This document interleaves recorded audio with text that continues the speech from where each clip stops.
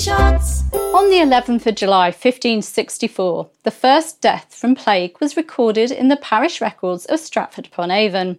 John Bretchgirdle, vicar of Holy Trinity, where William Shakespeare had been baptised that very year on the 26th of April, recorded the death of Oliver Gunn, an apprentice weaver who died in what is now the Garrick Inn in the town's high street. The words "Hic incepit pestis," here begins the plague, are scribbled next to the burial entry, although they may have been added to the burial entry at a later date.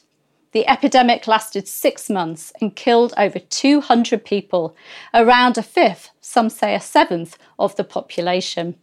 Shakespeare's family were fortunate in escaping the plague.